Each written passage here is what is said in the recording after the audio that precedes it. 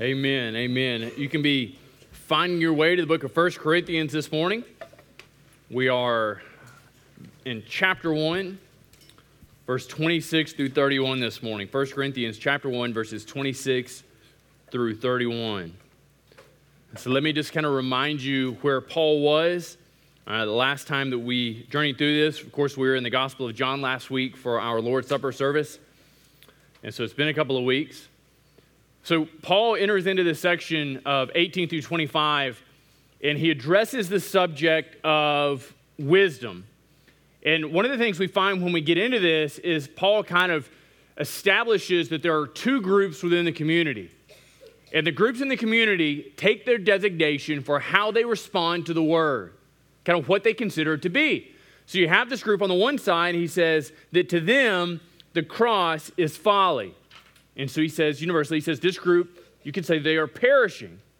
And then he has this other group, and he says, when the word of God comes to them, they are being saved. And for them, he says, it is the power of God. So it seems that depending upon how somebody apprises, how they evaluate, how they kind of stratify its worth of the word of God, they're going to be in one place or another. So if you come to it and you say, I believe, I receive it, I have faith in Jesus, to you, it is life-saving. But if you look at it and you say, look, I just don't believe it. I'm just not sure this is all that valuable.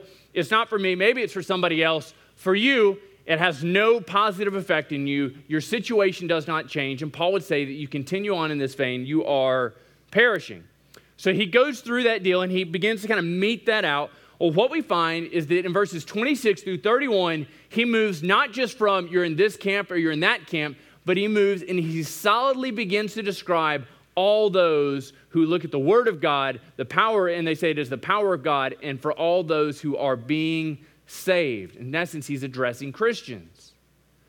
But one of the things you'll find that happens in most churches, what's happening in the church in Corinth, it happens within our church and other churches you might visit, is that we find that people tend to end up in kind of one of two ditches. And so ditch number one is to look at themselves and based upon the testimony they hear from their spouse or from their friends or from their colleagues or just kind of from people in culture, they feel low. They feel valueless. They feel as if they have no worth. They're not very smart. They're not very eloquent. They don't have much ability to affect change on a mass scale. And so they feel small and insignificant. And so that's certainly one ditch we find a lot of people end up on. And so the other side, you come over here, and so you don't have that same problem. In fact, your problem is this preoccupation with self-worth. And you find in yourself significant worth and significant value. In fact, you're so significant and your value is so high that everybody around you pales in comparison. You might say that they are discardable. They're not valuable. And so we find that where one person really struggles to find their identity, this person has an overflowing amount of identity, and they are puffed up in pride. And Paul does this amazing thing.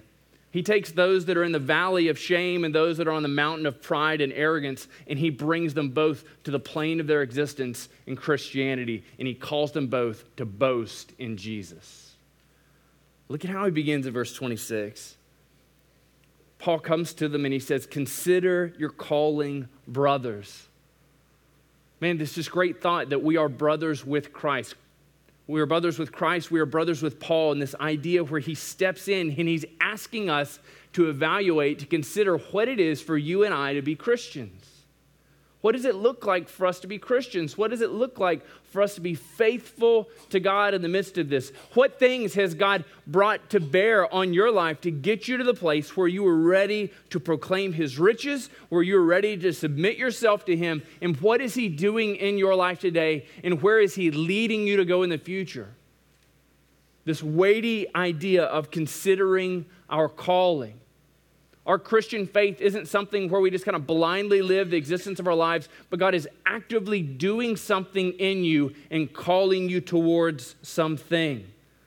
Now, he begins to describe them in terms that we probably wouldn't find too cheery. We wouldn't find too appropriate if somebody were to describe us this way. But just notice, this is for effect, and this is for their own good. So Paul apprises this community, and he says of them, not many of you were wise according to the world's standards. Not many of you were powerful. Not many of you were of noble birth. So he begins to kind of assault them at the level of their identity, kind of who they saw themselves in community. And so the way Paul describes this is effectively you could walk in to this first church in Corinth and you could step in the room and look around and be like, I don't see very many in here who I would say were wise.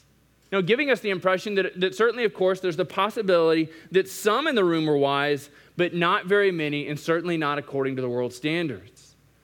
Now, maybe you sit here today and you say, man, I'm quite learned. I have an undergraduate degree. I have a master's degree. I have a PhD. I'm a medical doctor, or I'm a professional in my field, and I'm excellent in all things. And that's how you begin to kind of build and crystallize your identity. So if somebody were to step into this room and to look at you and call you unwise, that would be this prime insult. Well, what Paul is calling us to do is to find our identity, not in how the world would categorize us, but to find our identity in Christ. And this is why he says, not many of you are wise according to the worldly standards. So he steps into this room and he says, look, we don't have just a whole lot of sharp people in here as far as the world's concerned. Nobody in here is overly impressed with your IQ. Nobody in here is overly impressed with what you know and with what you're able to do with it. He said, but look, if somebody were to step into the room and say, where are the power players in the community? They wouldn't search them out in Corinth's church. They wouldn't say, the church is this natural place where the power players in any community gravitate. No. One of the most significant problems that most churches find themselves in is giving people of note in a community unchecked power in a congregation. And it's ruinous. Because they end up operating within the church the same ways that they operate out in the world. And the church does not have the same pecking order. It does not have the same provisions. It does not have the same mandates that we see out in the world. And so just because you're an executive at L3 or in whatever industry you find yourselves in does not equate to a high standing within the church. In fact, we see this inverse order. He says, not many of you are powerful. They weren't able to step into their city halls and say, fix my road. They weren't able to step in and say, lower my taxes. They weren't able to make things happen.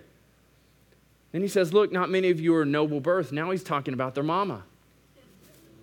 And he says, hey, look, some of you have a questionable background when it comes to your family. Now, in Corinth, we know that a lot of the people in their community were formerly slaves. And so your mom and your dad were owning somebody, and that's great that you're a freedman. That's great that you're a freed woman. But you have to understand that your family line, your family tree, it doesn't mean anything. It doesn't affect the pecking order. It's not establishing how things work and operate within the church. Not many of you are of noble birth. He's not trying to besmirch their name. He's just letting them know that as people look in there, they're not saying, oh, can you believe it? So-and-so goes to that church. I should go there because there are people of note and that are noteworthy. I had a friend of mine that was living out in California for a number of years, and he said when he would go to Sunday school, it was really interesting. When it came time for prayer requests, he said, this would only happen in a society, in a community where everybody's a struggling actor and just an amazing barista. But he said it would come time for prayer requests, and they would say, hey, look, at 2:33 on Channel 5, you're going to see me for 30 seconds. I'm the guy in the background. I think this may be my big break. I think, if you just kind of look there, and if you'd write the news station and just tell them that you really liked it. And I see myself as that. And so it's this room full of people that all wanted to aspire to something. And he had finally made it, my friend had. He had finally made it. He's traveling with a band that's no longer in existence. But for a brief time, he was marginally famous for at least 15 or 20 people. And so everybody's kind of talking about all these things and of note, and comes time for prayer requests, and he doesn't pray for anything. And his buddy knocks him and says, why didn't you tell people that you're playing on the Tonight Show? And somebody heard them say, hey, you're playing on Tonight Show. And he said, yeah, I'm just not telling a lot of people about it. Are you kidding me? And suddenly he's got all of these friends, and all of these people want to be around him. Why? Because they think his soon coming notoriety, which lasted for 5 or 6 months, would have some positive effect on them. But we see the same thing happen in church today. We see a famous person make a veiled profession of faith, and we line up to have them speak at every conference that we could ever imagine. Why? Because we somehow think that having more popular people advocate for Christianity will help its palatability. It'll help make it more approachable. It'll help make it more reasonable. But what we find is that Paul steps into this room. He says, not many of you are wise. Not many of you are powerful. And many of you have questionable backgrounds. This is who we are. In the faith and the providence of God, this is what he has called us to. And I would tell you that within the economy of God, this is what he's always been about doing. In Deuteronomy chapter 7, God is recounting through Moses why he came to call the Israelites. And look at what he says in verses 6 and 7 of chapter 7. He says, "For you are a people holy to the Lord your God. The Lord your God has chosen you to be a people for his treasured possession out of all the peoples who are on the face of the earth." So God is exclusive in his love and devotion for these people. He has chosen them or he has overlooked others. But look at the why. It was not because you are more in number than any other people that the Lord set his love on you and chose you. In essence, you weren't more powerful. People didn't look at you and say, well, this is an obvious choice. He chose Israel because they're an up-and-coming nation. He says, in fact, for you are the fewest of all peoples. Our God makes these paradoxically seeming choices and choosing the insignificant so that he might be praised and adored. Look what he does in verses 27 and 28. He really begins to move and apply this to the particular. Verse 27, it says, but God chose what is foolish in the world. God chose what is foolish in the world. Back in chapter 1 and verse 23, we find out that they preach Christ crucified. And what is Christ crucified? It is a stumbling block to the Jews, and it is complete and utter foolishness and folly to the Gentiles. So this idea that God chooses what is foolish in the world, in essence, God chooses those things when the world looks at, they say, this is just stupid, this is just complete and utter rubbish, this has no worth and no merit. And that's us. And that's you and that's me. God chose you. He didn't choose you because of some innate ability that was hidden inside of you, and when he chipped up all the rough edges, that people would come to him en masse because you are good, great, and wonderful, and the world just needs to see it. He didn't choose you because you were getting it done in the secular sphere, and he said, oh, if I could just bring Steve over, and everybody saw Steve, they'd want to be Christians because he's so amazing. God didn't choose you because you were beautiful and you would attract all of these people to himself through you. God chooses the foolish things of this world. He chose you and I. And we should be blessed and encouraged that he would call us fools for his sake. One of the things we see in the book of Acts is that Peter and John are out and they are doing ministry in Acts chapter 3, and they walk by and this lame beggar is healed. And Peter and John end up in some teaching. And in verse 5, it says, on the next day, the rulers and the elders and the scribes gathered together in Jerusalem. And Annas the high priest and Caiaphas and John and Alexander and all were of the high priest's family. And when they had set them down in the midst, they inquired, by what power or upon whose name do you do this? And then Peter, filled with the Holy Spirit, said to them, rulers and peoples of the elders, if we are being examined today concerning a good deed done to a crippled man, by what means this man has been healed, let it be known to all of you and to all the people of Israel that by the name of Jesus Christ of Nazareth, whom you crucified, whom God raised from the dead, by him this man is standing before you well. They thought they were foolish, but they wanted to know how they were doing these things. He continues, he says, this Jesus is the stone rejected by you, the builders, which has become the cornerstone, the very foundation of their faith. And there is salvation in no one else, for there is no other name under heaven given among men by which we must be saved. Now look at the response of the elders and the chief priests. Now when they saw the boldness of Peter and of John, look what it says, and perceived they were uneducated common men, they were astonished. It's this amazing thing. Jesus is traveling around and he's gathering together men that would be a part of this beginning of Christianity, and the 11 of which would expand Christianity, of which you and I are recipients. He didn't go into the banking institutions. He didn't go into the schools of philosophy and say, who's your brightest? Like, who's your up and coming? He chose illiterate fishermen. He chose illiterate fishermen and said, come and follow me and be fishers of men. And he gave them this commission to reach the world with the gospel. And the world looks at that and says, that is complete and utter foolishness. But why has God ordered it thus? The text tells us it is to shame the wise. So that when the high priests look there and they see John and they see Peter and they say, oh my goodness, how are these guys doing this? They've not studied, they've not slaved away, they've not pored over the text. They are uneducated men, in essence saying they're unworthy and they shouldn't be validated in this way. They were being shamed in the providence of our God that he would choose the foolish things among us to shame the wise, to bring the wisdom of the wisest to nothing. Look what he says next. He says, God chose the weak in the world. One of the amazing things you read through the New Testament, repeatedly you'll find that Jesus emphasizes and spends time among those who a first century audience in society gave no time and no worth and no assignment of value. Women and children. First century women had no value. Children had no value. They were to be discarded and used however you saw fit.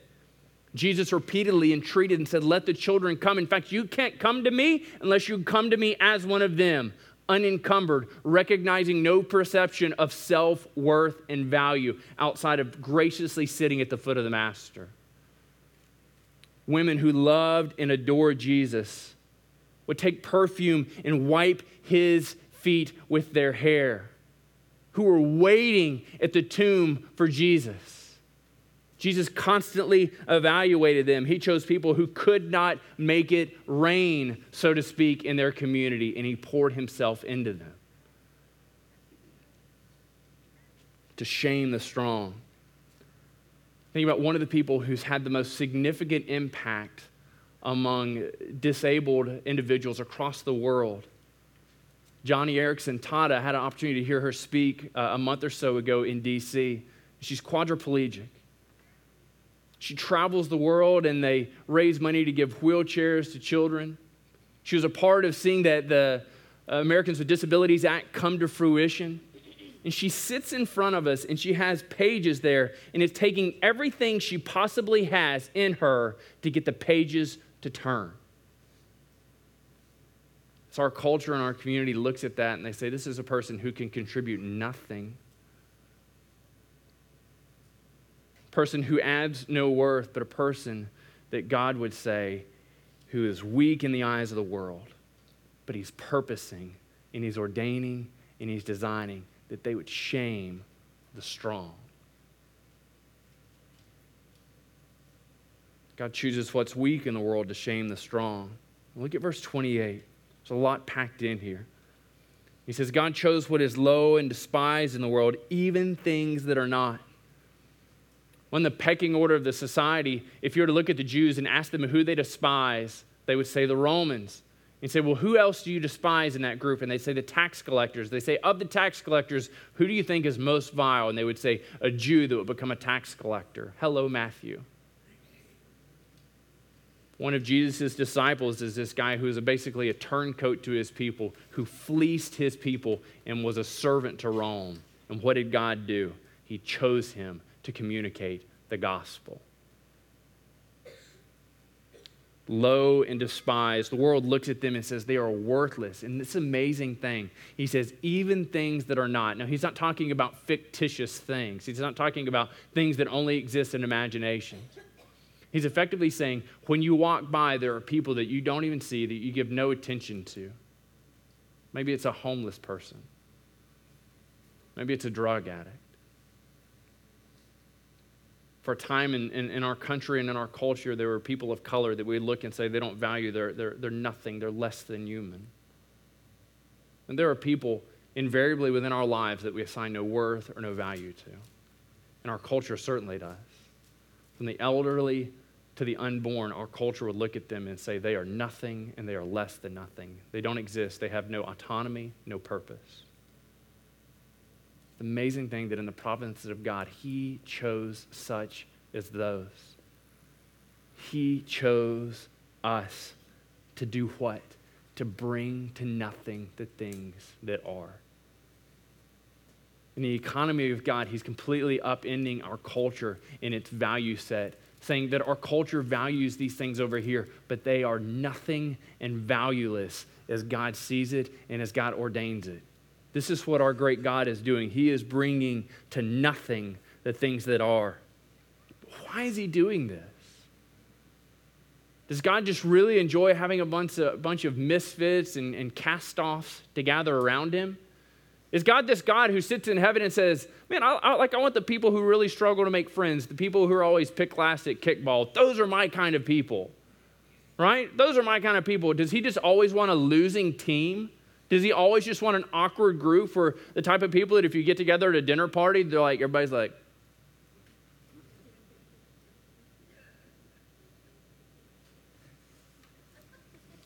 right? Like, I've been that guy. It's awkward. It's not what he's doing. That's not what he's communicating. But if God is solely dependent upon the high and mighty, if he's solely dependent upon the strong, the wise, and the powerful to accomplish his ends, he's not revealing himself to be God.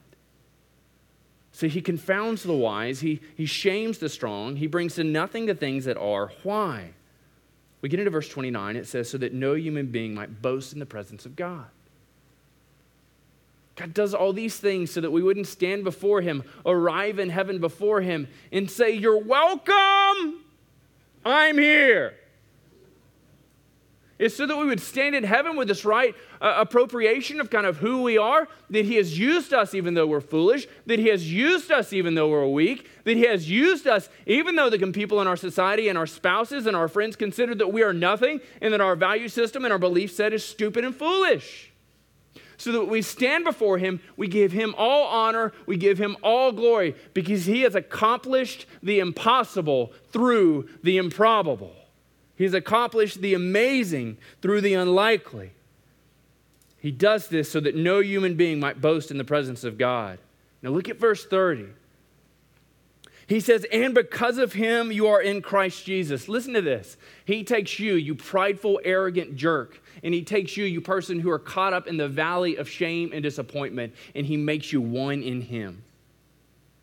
There's nothing to be ashamed about, and there's nothing to be overly prideful about. So he takes one, and you're on this kind of height of arrogance and pride, and you're so excited about who you are and what you've done over the course of your life, and you think everybody needs to know it, and we all are being done a favor by your presence in our lives, and you're deigning to tolerate our foolishness. He takes you, you arrogant jerk, and he brings you low.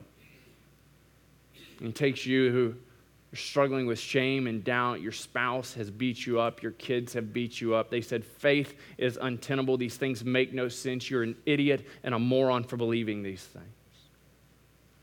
Why wouldn't you walk away? This is a waste of time. He raises you up. You are in Christ Jesus. You have eternal worth and value in spite of your pride, in spite of your shame. You are in Christ Jesus. We are found in him. God has placed us in him. We have fellowship and forgiveness in him. Now look at who he says Jesus is. He says Jesus became to us the wisdom from God. Now up until this point, Paul has only spoken ill of wisdom. And we recognize here he's turning it on us. And we recognize that what he's talking about isn't worldly wisdom, kind of knowing facts and being able to reproduce them. But what he's talking about is salvation. This is who Jesus is. Jesus is the wisdom, the true wisdom of God, Christ crucified, and this is what we become. We take on his righteousness, we take on his sanctification, and we take on his redemption. That in Christ we are righteous. That in the economy of God, as God looks at you as you are in Christ, this is what he does. He looks at you and says, you are innocent.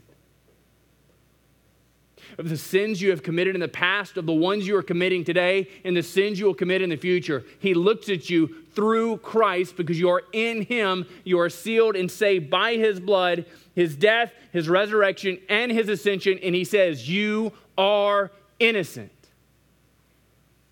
He looks at you and he says, you are holy. It's not that you just barely made it into the gates of heaven. He looks at you and he says, you're innocent. And then he looks at you and he says, all the goodness and all the worth and all the value in Christ and all this holiness rests upon you because you are found in him. And then he looks at you and he says, do you not understand? You're not just innocent. You're not just holy, but you are free. We live lives entrapped and enslaved to who we once were, to who our culture and community says we are. They say we are not wise. They say we are not strong. They say we are nothing. But in him, we are innocent.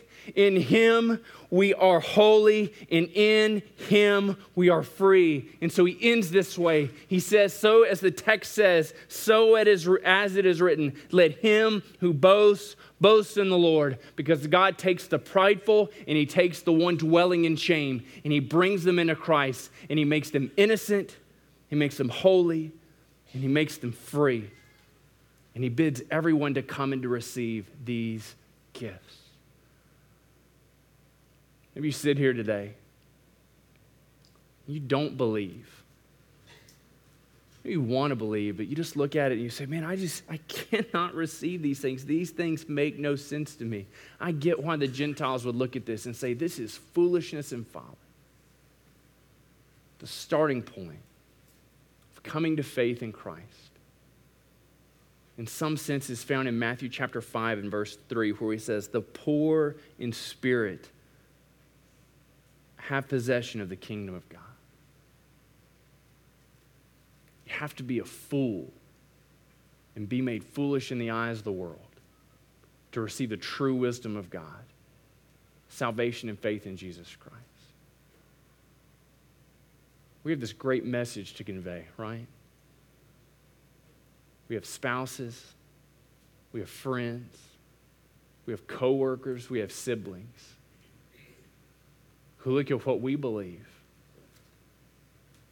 and say we are fools for the King. Can I tell you today, this is not an opportunity to be ashamed or embarrassed.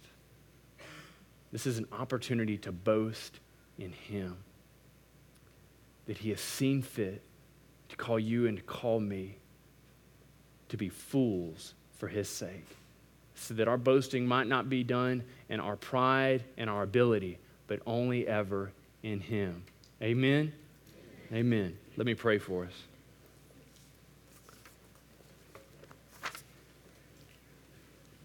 I am so just blown away that you would look at us and say that we are innocent, that we are holy, and that we are set free by the blood of your Son.